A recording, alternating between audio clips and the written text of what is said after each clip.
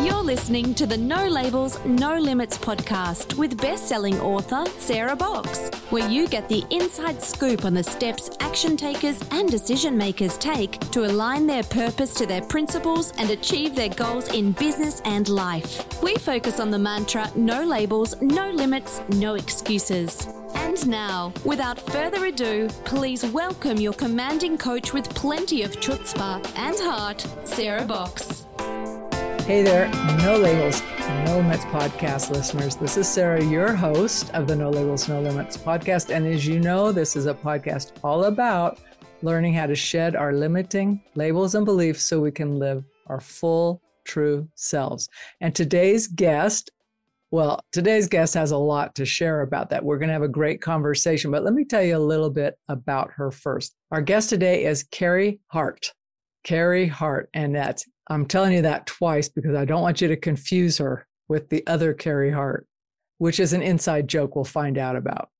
So Carrie has just released a new book called Sojourner in Otakwe, which is a mind-expanding ideas and practical tools for the open-minded seeker of a meaningful life. So that fits right in with the No Labels, No Limits podcast purpose and our mission. But that's just a little bit too short of an intro for her. When Carrie first began her spiritual explorations, she would channel messages from a wise and wonderful entity, Kwaito.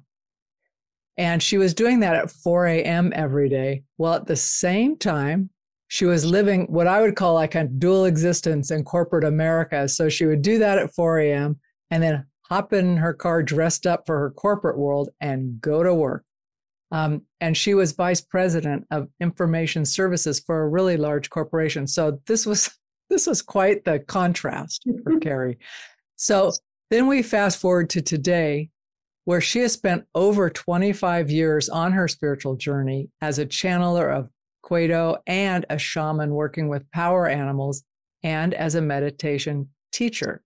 So when her deeply beloved husband of 46 years died suddenly, Carrie found that she needed to actually shift a little bit and turn her work on healing and growing back on herself because she'd been pouring out to other people for so long. And through that journey, she has created a life for herself, which is joy-filled, which might seem like a pretty big stretch if you'd had that big, long shared life and then it's changed. It's just in a different form.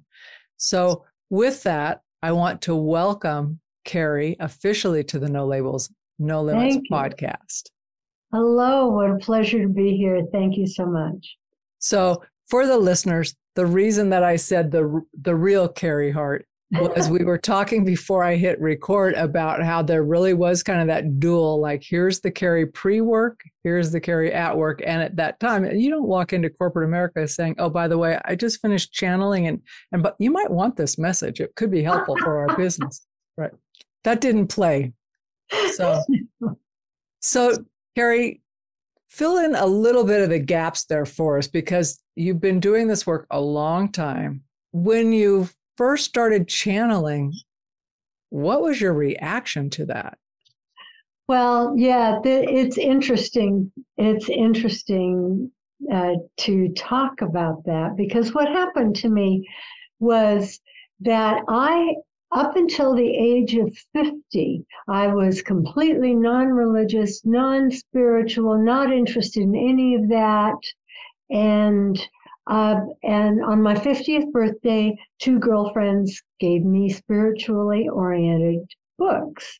And one of them was The Artist's Way, which, as you may know, has one of the things that you learn to do in there is to do stream of consciousness writing. You do your daily pages. And so I thought that was fun. And I was going down to the garden with my journal and doing daily pages every day, but not with a spiritual orientation, really. And then I happened to go to a bookstore And I found myself walking down that aisle I never went down, which was spirituality and religion. And this book, I was just so compelled to pull this book off the shelf. And it was called You Are Psychic. And had never been interested in that at all. But there I was, and I was just compelled to read this book. And I actually sat down on the floor and was reading this book. And then my husband came by and he said, "Oh, are you ready to go?" I said, "Oh, yeah." And I started to put it back on the shelf because I thought, I don't buy books like this. But yeah, but I've been sitting here reading it. I need to get this book. So I tucked it in under his books because I was so embarrassed. And then when I got home, I just read the rest of it. And one of the exercises to develop your psychic or intuitive is what we say now, your intuitive senses, is to ask for a word for the day. And since I was already going to the garden every morning and writing pages with a journal book, it was very easy to add that in. So I followed his directions to breathe down to a quiet place, ask for a word for a day, and write down the very first thing that pops in your mind. And I found that when I did that, at some point during the day, something would happen and that word would be exactly the right word for the circumstance. So I was getting pretty interested in this. And then I started, instead of just getting a word for the day, I was getting advice for the day. I was getting all this guidance. And then one day, so I told some girlfriends. I did not tell my husband about this. And so I told some girlfriends, and one of them said, "Well, you're channeling." I said, What's that?" And she said, "Well, look it up on the internet. It's a thing now, you know?" So it's a thing. I looked it up on the internet, and sure enough, what I was doing was just what was described. And so I right then and there decided, yeah, I'm going to just get what I get. I'm not going to read about all this and all these belief systems. I want to just see what this is about, which is my whole approach to all of this. Let's experiment and see what's true for me, right?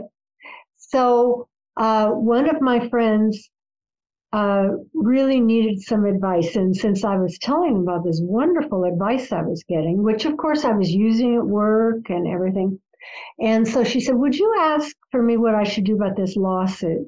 So I said, "Sure." So the next morning I got down into the garden and did my breathing down and said, "Is there any advice for Mary?" And this entirely different voice came. Now I'm talking about a voice inside my head, a thinking voice, if you will, but I could tell it wasn't my own thinking. It was some other voice, but it wasn't what I'd been getting before. It was new. It was much more authoritative and was masculine as opposed to feminine, which I've been getting before. And so I just got all this wonderful advice, and I was just writing all of this stuff to tell Mary. And then at the end of this, I said, "Who are you?" Because this was a very distinct personality, you know. And the answer was, "I'm Quado." So that began years of me getting messages from Quado.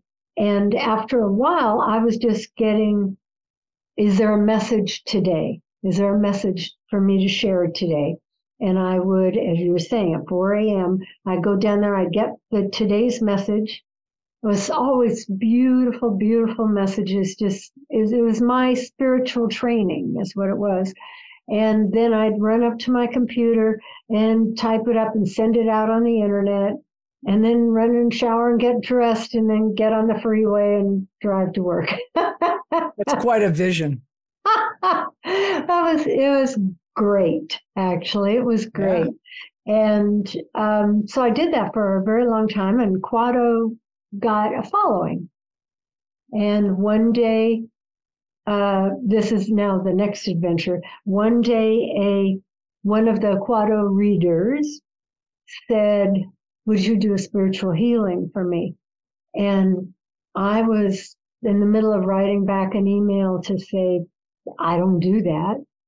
When a little voice in my head said, "Oh, yes, we do." And it was someone new. It was Running Wolf. Wow. What can I say, Sarah? This is just the way it has been. I'm very fortunate. This is, one must say, it must be on my path, right? I would say, and they were smart enough not to negate it. Yeah, it's such an exciting experience. Don't you find that when you open to the things that go beyond our society and our well-trained minds? It's exciting. It is. It's liberating. Yes, that's right. But Carrie, did you have trouble? It doesn't sound like you did, but I'm wondering if you had trouble like translating or communicating the depth or the power of what you were getting into simple, this kind of stuff we're doing language. It's my particular gift, if you will, to receive words. And all I had to do was learn how to get out of the way, which is no small thing, but I had to learn how to get out of the way. And I have thought about it a lot, and it feels to me as if I'm receiving a block of energy, a block of energetic information.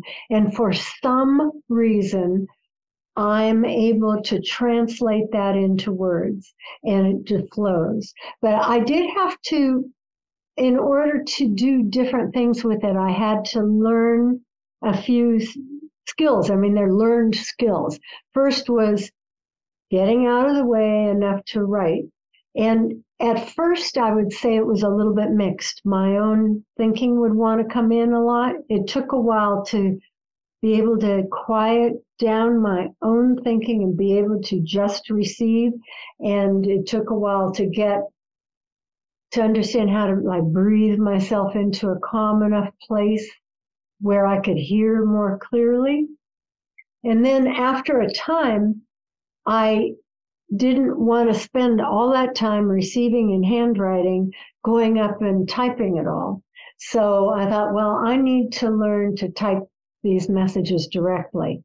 So then I had to learn how to receive and translate. The translation part just happens. I don't know how that happens. To receive that energy or message and put it into words and type at the same time. Luckily, I'm a touch typer, so that's all right. But still, that helps. It's different than the handwriting. It is. And then the next iteration of it was when I started doing spiritual healings, readings, power animal retrievals for people.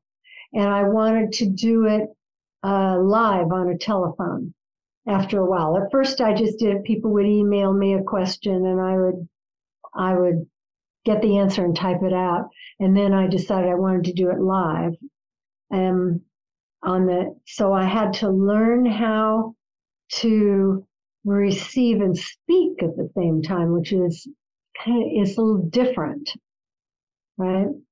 Well, it would seem that it would be different it would seem that it would be different because you're receiving, but then you have to a separate piece of you is speaking. Yeah. And you have to do it though all at the same time. So what's odd about it is that we're not used to speaking without having any idea what we're going to say. That would be odd. That's what's really strange is the whole thing depends upon you not knowing and being just as surprised as your listener with what comes out. And the hardest part, really, a lot of this was just an automatic mechanism that I was just able to do. But the hardest part was overcoming my own doubt and learning to trust. Especially having been an atheist all those years. And that's a leap. Pardon me? That is a leap. Yeah. And all going from not having any spiritual beliefs to suddenly receiving these messages, except they were so clearly so much smarter than I was. In other words, I would be in all that confused, jumbly thinking, and I'd have these ideas about this and that. And then these messages would come through that were so clear. And one of the things, especially as a professional out there in the world, you're used to, I know what to do and going to do this, going to do that, and take charge of this. And often these messages, if I asked for advice, would be not to do anything, to be calm, to listen, to open yourself up to the situation and allow things to evolve rather than just, pushing to get things done. As the universe moves at its own pace, right? So you were obviously able to do that, but did that take a while to just do nothing? Yeah. Oh, well, that is a hard thing for me. I'm a doer, Well, I'm speaking, I mean, for me, it would be too. It's like, even in that sense of going, okay, the thing to do is nothing. Yeah. Okay. How long do I have to wait? Yeah, right. How long do I have to do nothing? How long? Until the time is right. It's all timing, isn't it? Yeah. And then it's interesting too with information that you get about opportunities that fly in, and you have a feeling, gee, maybe I should take advantage of this, maybe I should do this. And in the beginning, especially when you're hesitant and you don't have the trust in your intuition and you allow it, you don't do it. And then later you think, oh, I should do that. And oh, it's gone. That opportunity came and it went. Oftentimes the window's small.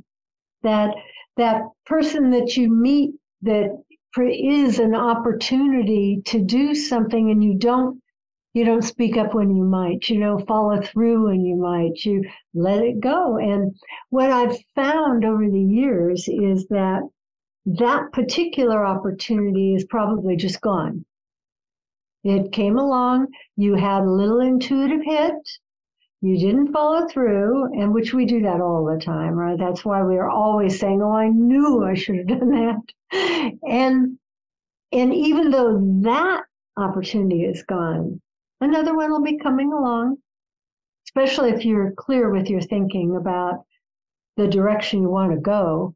Then it's almost as if the universe is out there looking for you, keeping an eye out, sending things your way.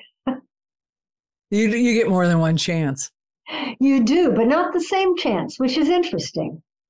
It'll be a different opportunity, and it'll be just as scary as the last one, because that's usually why we don't do it, right? We're scared. And that's a stranger over there that I'm getting this little hit I ought to walk up to and talk to, but it's a stranger and I'm feeling a little shy, so I don't do it. Well, there you go. But something else will come along. But if we're not careful, we spend our whole lives letting all those little opportunities go by. So let's talk a little bit more about how. I'm not sure how is the right word I would use. That's why I'm pausing. Mm-hmm. So how we can learn to trust our intuition more fully, so that the gap between getting that you should do this and actually doing it is short. Such an important question, Sarah. And I know what I did it seems kind of odd, but what I did when I first started channeling is I wouldn't read anybody else's channelings. I wouldn't read anything anybody else said about it, because I wanted to get straight scoop. I wanted to make sure that I wasn't coloring my thinking with something someone else had written or had received, right?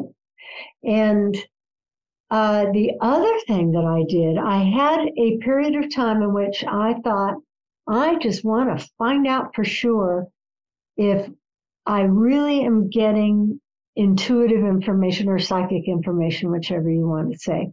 And so what I did for a while was I did readings for people. So I think I was doing power animals at the time, but it doesn't matter a whole lot. And I asked them just to send me their name in an email, no information at all. And then I would ask, is there a message for Sarah? And then I would, at that time, I'd type it out and email it back to them. And I was doing this. I didn't want any information because I wanted to know if I could really, really do that. Can I truly get a message meant for that person? And what I discovered was yes. And people wrote me, oh my God, that message it just turned my life around. It's exactly what I needed to hear. And sometimes I would get really fun things like this one woman just sent me her name, and I did a power animal retrieval for her, and I got a songbird. And the message that came along with the songbird was all about allowing herself to sing. And so she wrote me back that she worked at an opera company, but she had an administrative job there because she hadn't had the courage to go after her own desire to be a singer.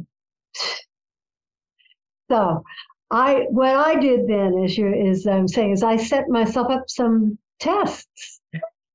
Look for some evidence to convince yourself. I would say for most people, what really works is, first off, you need to train yourself when the stakes are low, because when the stakes are high, you're competing with fear, and which is very noisy. And, fear is loud and your intuition is this little whisper. So you have to learn to tune into the whisper and do it when the stakes are low. So what I would recommend is first off, you keep a journal, because the intuitive advice you get does not make sense at the time often. Okay. And it may not make sense for days even. But if you just write down, and you always have to take the first thing that comes into your mind, because after the first words, like if you ask an open-ended question, not yes, no, because yes, no limits you to your own thinking, right? There are always more possibilities than what you think. So you ask something open-ended. How should I approach this situation? How should I approach this day? Is there any advice for me today? Things like that. But I love, how should I approach this situation? I just love that one. And something will pop into your mind. If you're a person who's not strong in getting words through your intuition, you may get a picture instead. I had one person I worked with, she didn't receive words at all. She just received pictures. Then, of course, you have to interpret the picture, but she usually could. And sometimes, of course, you just get a knowing. It's like, oh, I just know I should do this. But anyway, you write it down and keep a journal. And the whole thing, too, is about awareness, right? So you ask for your advice in a quiet, non-threatening situation. First thing in the morning is best. You breathe, get relaxed, ask for advice, write it down, and then you pay attention to what happens during the day. And when you find, oh, that's what that meant, you write it down. And this begins to build up trust. And another beautiful thing that you can do that I really love, let's suppose you have, because I started using all this in my corporate life, right? I was working, and not that I told people I was using it, I didn't. You didn't share it. I was. And so if you have a difficult person you're dealing with, you just don't get along with them, or maybe they're just flat out difficult people. You're not connecting with them, but they're an important relationship, like your boss. what you can do is in the morning, in your quiet time, you breathe down. And then what I would do is remember that everybody is this person, this personality that you know, but they're also their higher spirit. Everybody. There's another level at which they exist, even if you can't see it. And so you send a rainbow of love across to that person. And if it's too hard for you to do that to that personality is making you crazy, then send it across to their higher self. And just send love. That's all. Just send love and hope that you'll get a connection. And over time, if you do that, you will. You can't help it. If you just spend a couple of minutes sending love to someone, it shifts your relationship. There's some level at which they feel that, and some level at which you kind of have to change a little if you're going to be sending love. Yeah, I would think so, because there's a level of sincerity that would be required, right? You can't really fake it. You can say, you can start faking a little, but if you do it and you fill your heart with love and you send it across, you're bound to see them as a human at some point, aren't you? Absolutely. Well, Yeah. It takes, for me, that even when you're describing that, it also removes any prior interactions we've had. It's like, I'm not talking about that. I'm talking about this person's essence, who they are. And the whole purpose here, of course, is to get some kind of a human connection going with this person. And what I've found is if you do this, if you actually focus on this, hard as it feels at first, and just do it, some kind of a connection forms. And of course, I mean, an energy connection, right, forms. And there's a bridge across that rainbow of love that you're sending begins to form a connection. And that connection then leads to an opening up of an intuitive connection between you. And after a time, if you do this, you will begin to sense things about them. And you'll begin to sense when is the right time to talk to them, when is the right time to not, right? And I want to tell you, I worked for a woman that at the end of every day, we would have a brief little meeting. And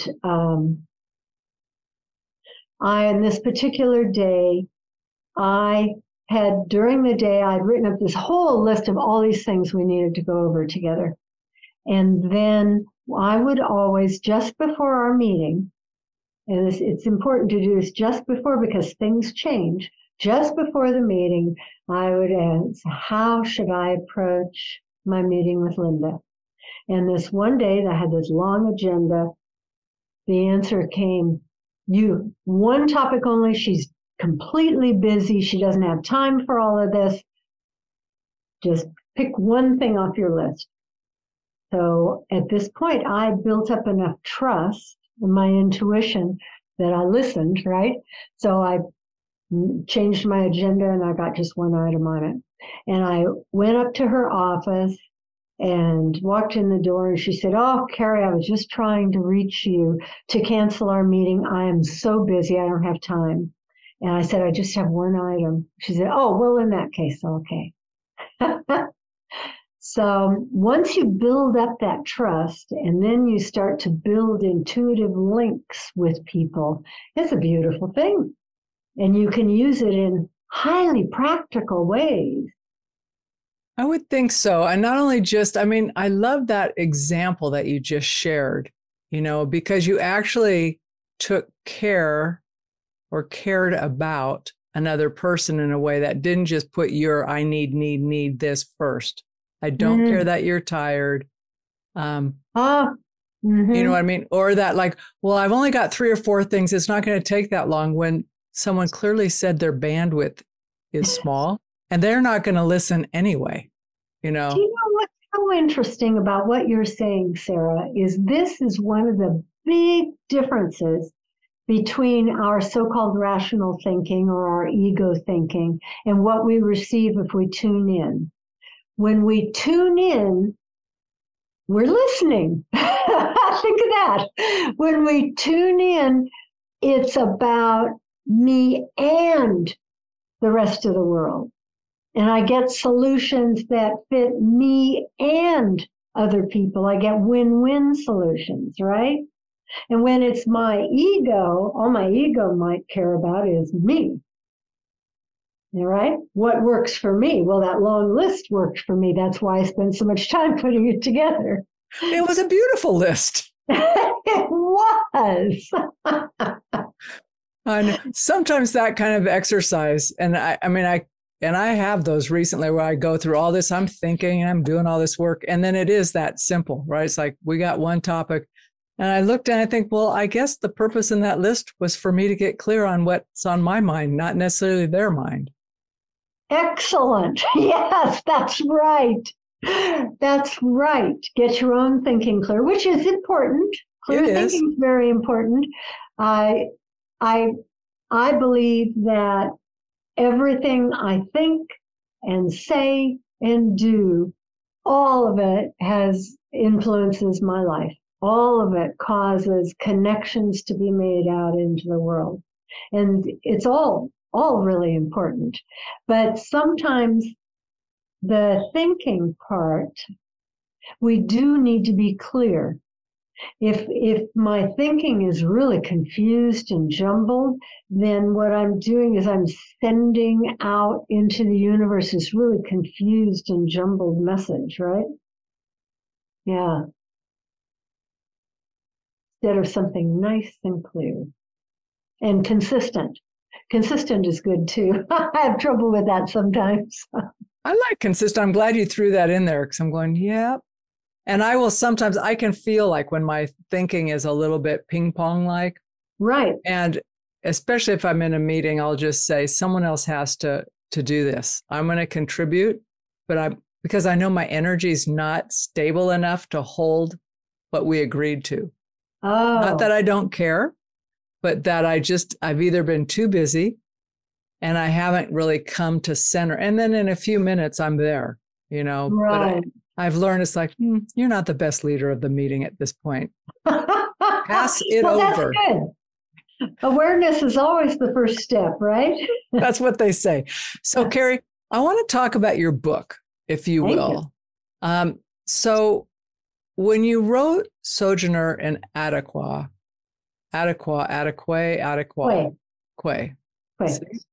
I asked you and I still did it. What was the driver of that? Like, what was the inspiration for that book at this time? Well, as you mentioned, I was married for 46 years, and my husband died very suddenly. And what a journey that is. So I knew at some point that during especially the first 2 years are just so tough. And I was determined, though, that I was going to create a new life with joy and love at its center. And so what I did in those 2 years was I turned to all of these tools and techniques that I had experimented with for 25 years, and I tried them all. I just brought everything back out and thought, what out of all of this that I've read and learned and experimented with, what is it that really, really works? What really resonates in the job of creating a new life with joy at its center? Because what I did not want to do was just spend the rest of my life wasting it on wishing I could have what I could no longer have, right? And so after I went through this, and I started writing the book while I was still going through this. And there's a section in there about grief and what I learned about grief as well. And I thought that I need to share this. I spent 25 years learning all of this, and now I'm saying which things really, really work, and which things do I want that I would like anyone, even if they haven't gone through an experience like that. We all go through the experience of needing to create a new life at certain points. We just do. And it's a big job, and it is so possible. And so I decided to write this book to let people know. So I also had a new understanding about certain things, having gone through this. So the first half of the book is more about the way I have come to understand the universe and the way things work. And then the last half of the book is what I call a toolkit, is actual very specific exercises, like sending a rainbow of love, like breathing down and asking for guidance. So I spell these things out very explicitly. And, but that's why I wrote the book. So is it for anybody, or did you, as you were writing, did you have a sense that you were writing for certain people? And I don't mean like to the exclusion of others, but like... That is such an interesting question. I spent so much time on that. And if you were someone that knew me in the last 3 years, you would have heard me say all these different things. Oh, I'm writing a book for widows. I'm actually writing a book for, I went around and around, and finally I thought, what is it that makes someone attracted to my point of view? And that's where I got the subtitle, Mind Expanding Ideas and Practical Tools for the Open-Minded Seeker of a Meaningful Life. I finally decided that's who I wrote this for. Because at first when I thought, well, I'm writing, maybe this is for widows so I can help them. And then I went out and I looked at some of the literature that's out there about grief and everything, and a whole lot of it is very mainstream Christian. And I thought, oh, that's right. If you're a church-going Christian, that's where you're going to go to figure out how to handle your grief and create a new life. You aren't going to be interested in my point of view. Maybe. But if that's so, I decided open-minded seeker of a meaningful life, because I wanted, as I said, I wanted my new life to be joyful, but also meaningful. Like to me, that's just so important. And the open-minded part is, well, with my point of view, you have to be open-minded, because I'm saying you'll be getting messages. You might be getting messages and channeling and relying on your intuition to do things that might run against what your reason is telling you. So you do have to be open-minded. So that's what I decided is finally, actually, that's someone just like you. It sounds like it. Aren't you an open-minded seeker? I am. And I am a seeker of that. I am. So maybe that's what motivated the question, to see if it was a fit. But I want to ask you a slightly different question that occurred to me when you were sharing that. And that is, how do you define for yourself a meaningful life? Well, that's a good question. I think that a meaningful life is a life where part of that life is in service, where my life is not, and it could be in service to a number of different things. It could be in service to other people. It could be in service to spirit or whatever that is. It could be in service to art. But I think, I'm so glad you asked this. I hadn't really defined that before. I think that for my life to have meaning, it is not just about me. I think it can't just be about me. And I was about to, when you asked that question, I was about to answer, well, it's other people, but not necessarily. There are people whose lives are deeply meaningful, but they're very alone. Then it's art, right? Because oftentimes art requires you to work alone. Alone and with spirit usually, or the muse or whatever, but not other humans. I'm with you. When you said that, I'm thinking, okay, alone in the physical plane, perhaps. Right. Yep. Yeah. So, but certainly not, certainly plenty of company with your thoughts and your heart and everything. But yeah, I think it must be that. I think it must be that your life is in service to something other than just you, and hopefully something greater than just you. And you're choosing to spend your life in that way. Yeah. So a follow on to that then is, how do you define joy? Oh, that. Well, I think, I'm an Eckhart Tolle fan, and I loved Power of Now. It was a very meaningful book for me. And one of the main things that I got out of that was that this is it, this moment. And I don't mean this life circumstance. I mean this moment that I'm here talking to Sarah Box. And in this moment is the only thing that's real. And the past is gone, as lovely or not as it might have been. The future isn't here. I have this moment. And in this moment is the only time I can be happy. Because even though our culture is so based on I'll be happy when in the future, but it isn't true. I'm happy right now or I'm not. But this is it, this moment. And so understanding that happiness is a choice is, I think, really important. Right now, in this very now moment, even if your husband just died, even if this is it, this is the moment that I live, this is the one that I choose what I'm going to do with it. And I found that in all of my years of spiritual explorations, that I have deep inside, and I believe we all have, a well of joy. It's just there. Deep inside, there's a well of joy.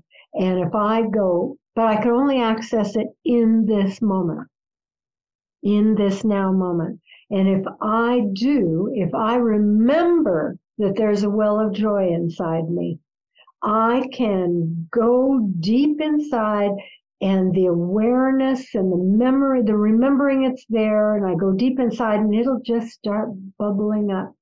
And if you let that bubble up inside you, it'll then just fill you and just fill you. And you can, even in the midst of extremely difficult times, you can tap into that well of joy and still find joy. It's the joy of life, the joy of being alive. You can step outside at any time and get that. Just step outside and look at a tree, look at a bird, look at a leaf, and look at a vase of flowers on your table, and go in and find joy and let it bubble up and fill your life. And then you realize in that moment too, well, in that moment, of course, this is it. This is life, and it's always there, always. So I just, yes, it is. And what's interesting is, outside of this moment, if I'm not in this moment, which allows me to access joy and happiness, then that means that I've allowed my mind to take me into the past, which is full of regret and blame and also nice memories, but it's the past. Or I've allowed my mind to take me into the future full of worry or fantasy, which is different than true intention and can kind of get you in some difficulties. But right here in this moment, I have the joy of life and all that beauty. Isn't it wonderful? It is wonderful. But it's odd that we have to train ourselves to do this. Our society certainly doesn't. Our society does not train us to go into the moment.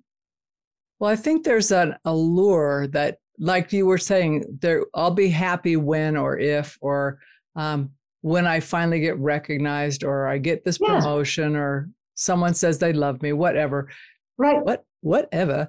But it isn't in the moment. And it is where we have to train ourselves. But oftentimes, and I'll speak personally, like when I feel frustrated, I'm going, oh man, I wish that would, I'm thinking, I just stop and go, Sarah, what do you need right now in this moment? And I think, okay, that's a tough question to answer because I don't need anything.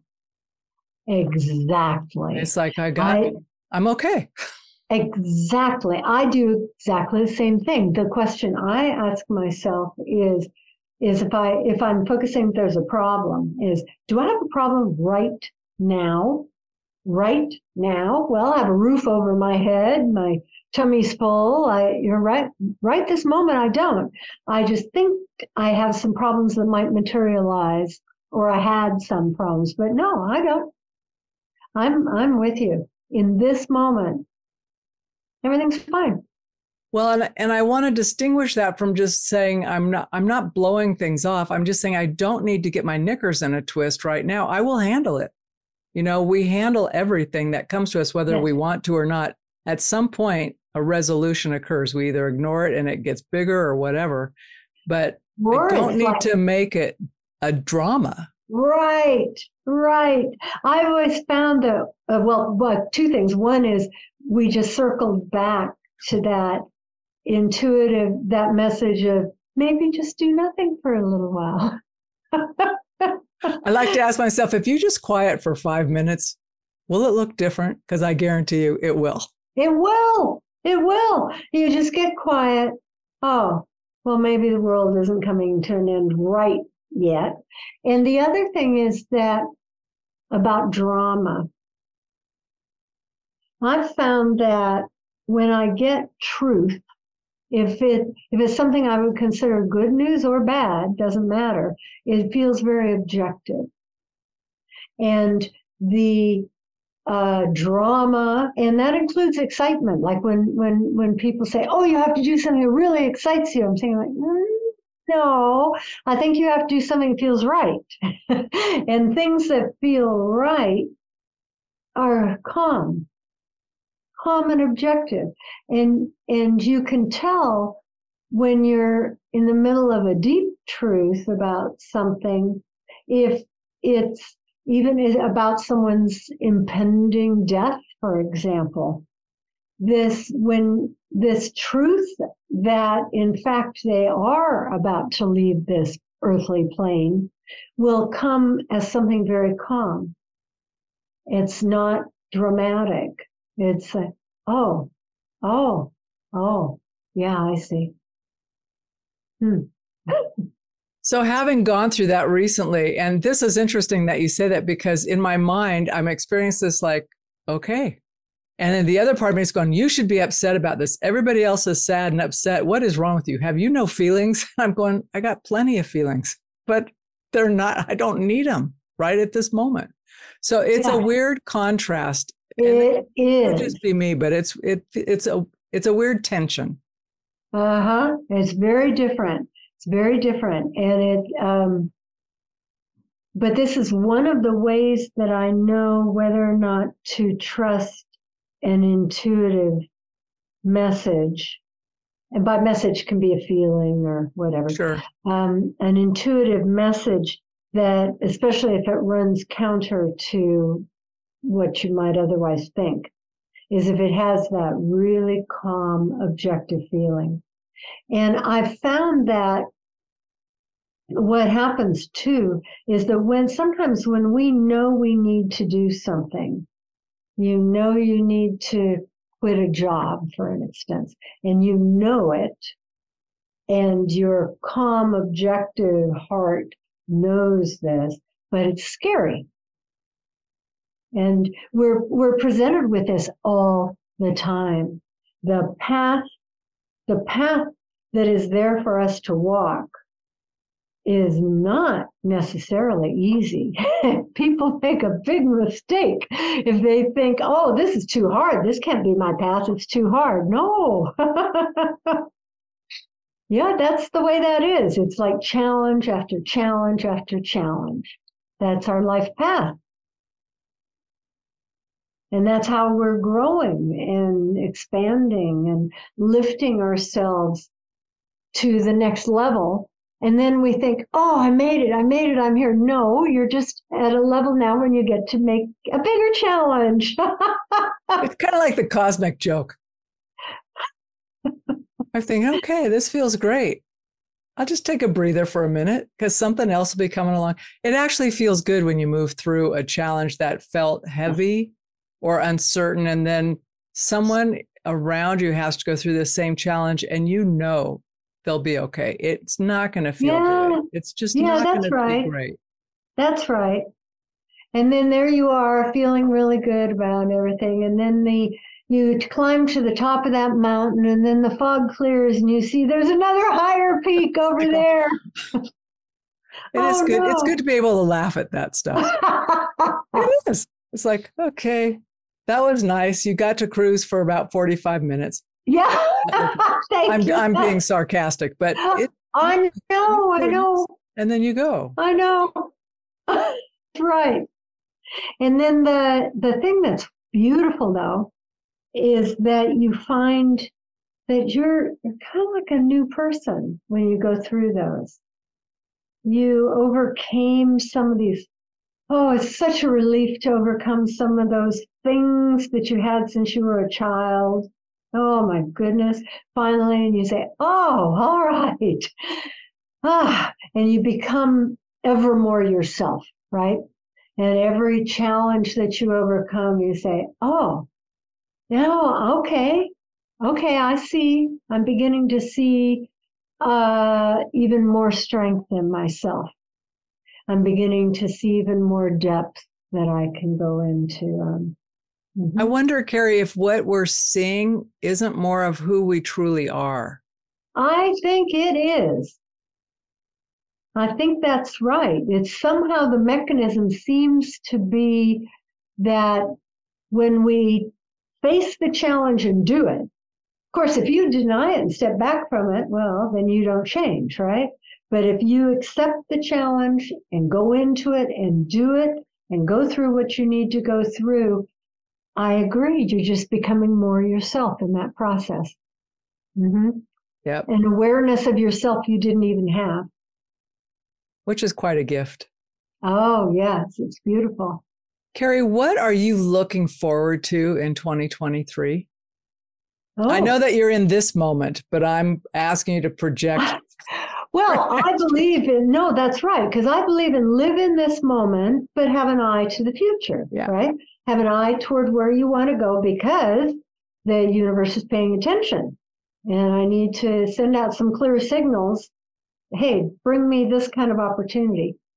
Well, I am going to start up a new venture that is not yet quite defined with an old friend of mine, a friend that I met singing. We're both singers, and I have ideas about what it's going to be, but it's not finalized yet. We're going to be starting some brainstorming sessions soon. And so I have two different things I'm pursuing. One is this venture with my friend that I'm pretty sure we'll be doing like some joint podcasting things, and we're going to have a website that has offerings from both of us, and she's more on the environmental health side, and we know I'm on the spiritual side of things. And I want it to be an exciting place where you could go every day and have fun while also engaging and living a meaningful life. And part of that too is I know in the book, I talked about Wanataqwe, was this energy that came to me. And the word Otakwe is part of a vocabulary that I got from the Wanataqwe energy. And so I'm starting to go more and more deeply into that. And so it's a discovery process. It's like I had my Quado period, and I had my Running Wolf and Power Animal period.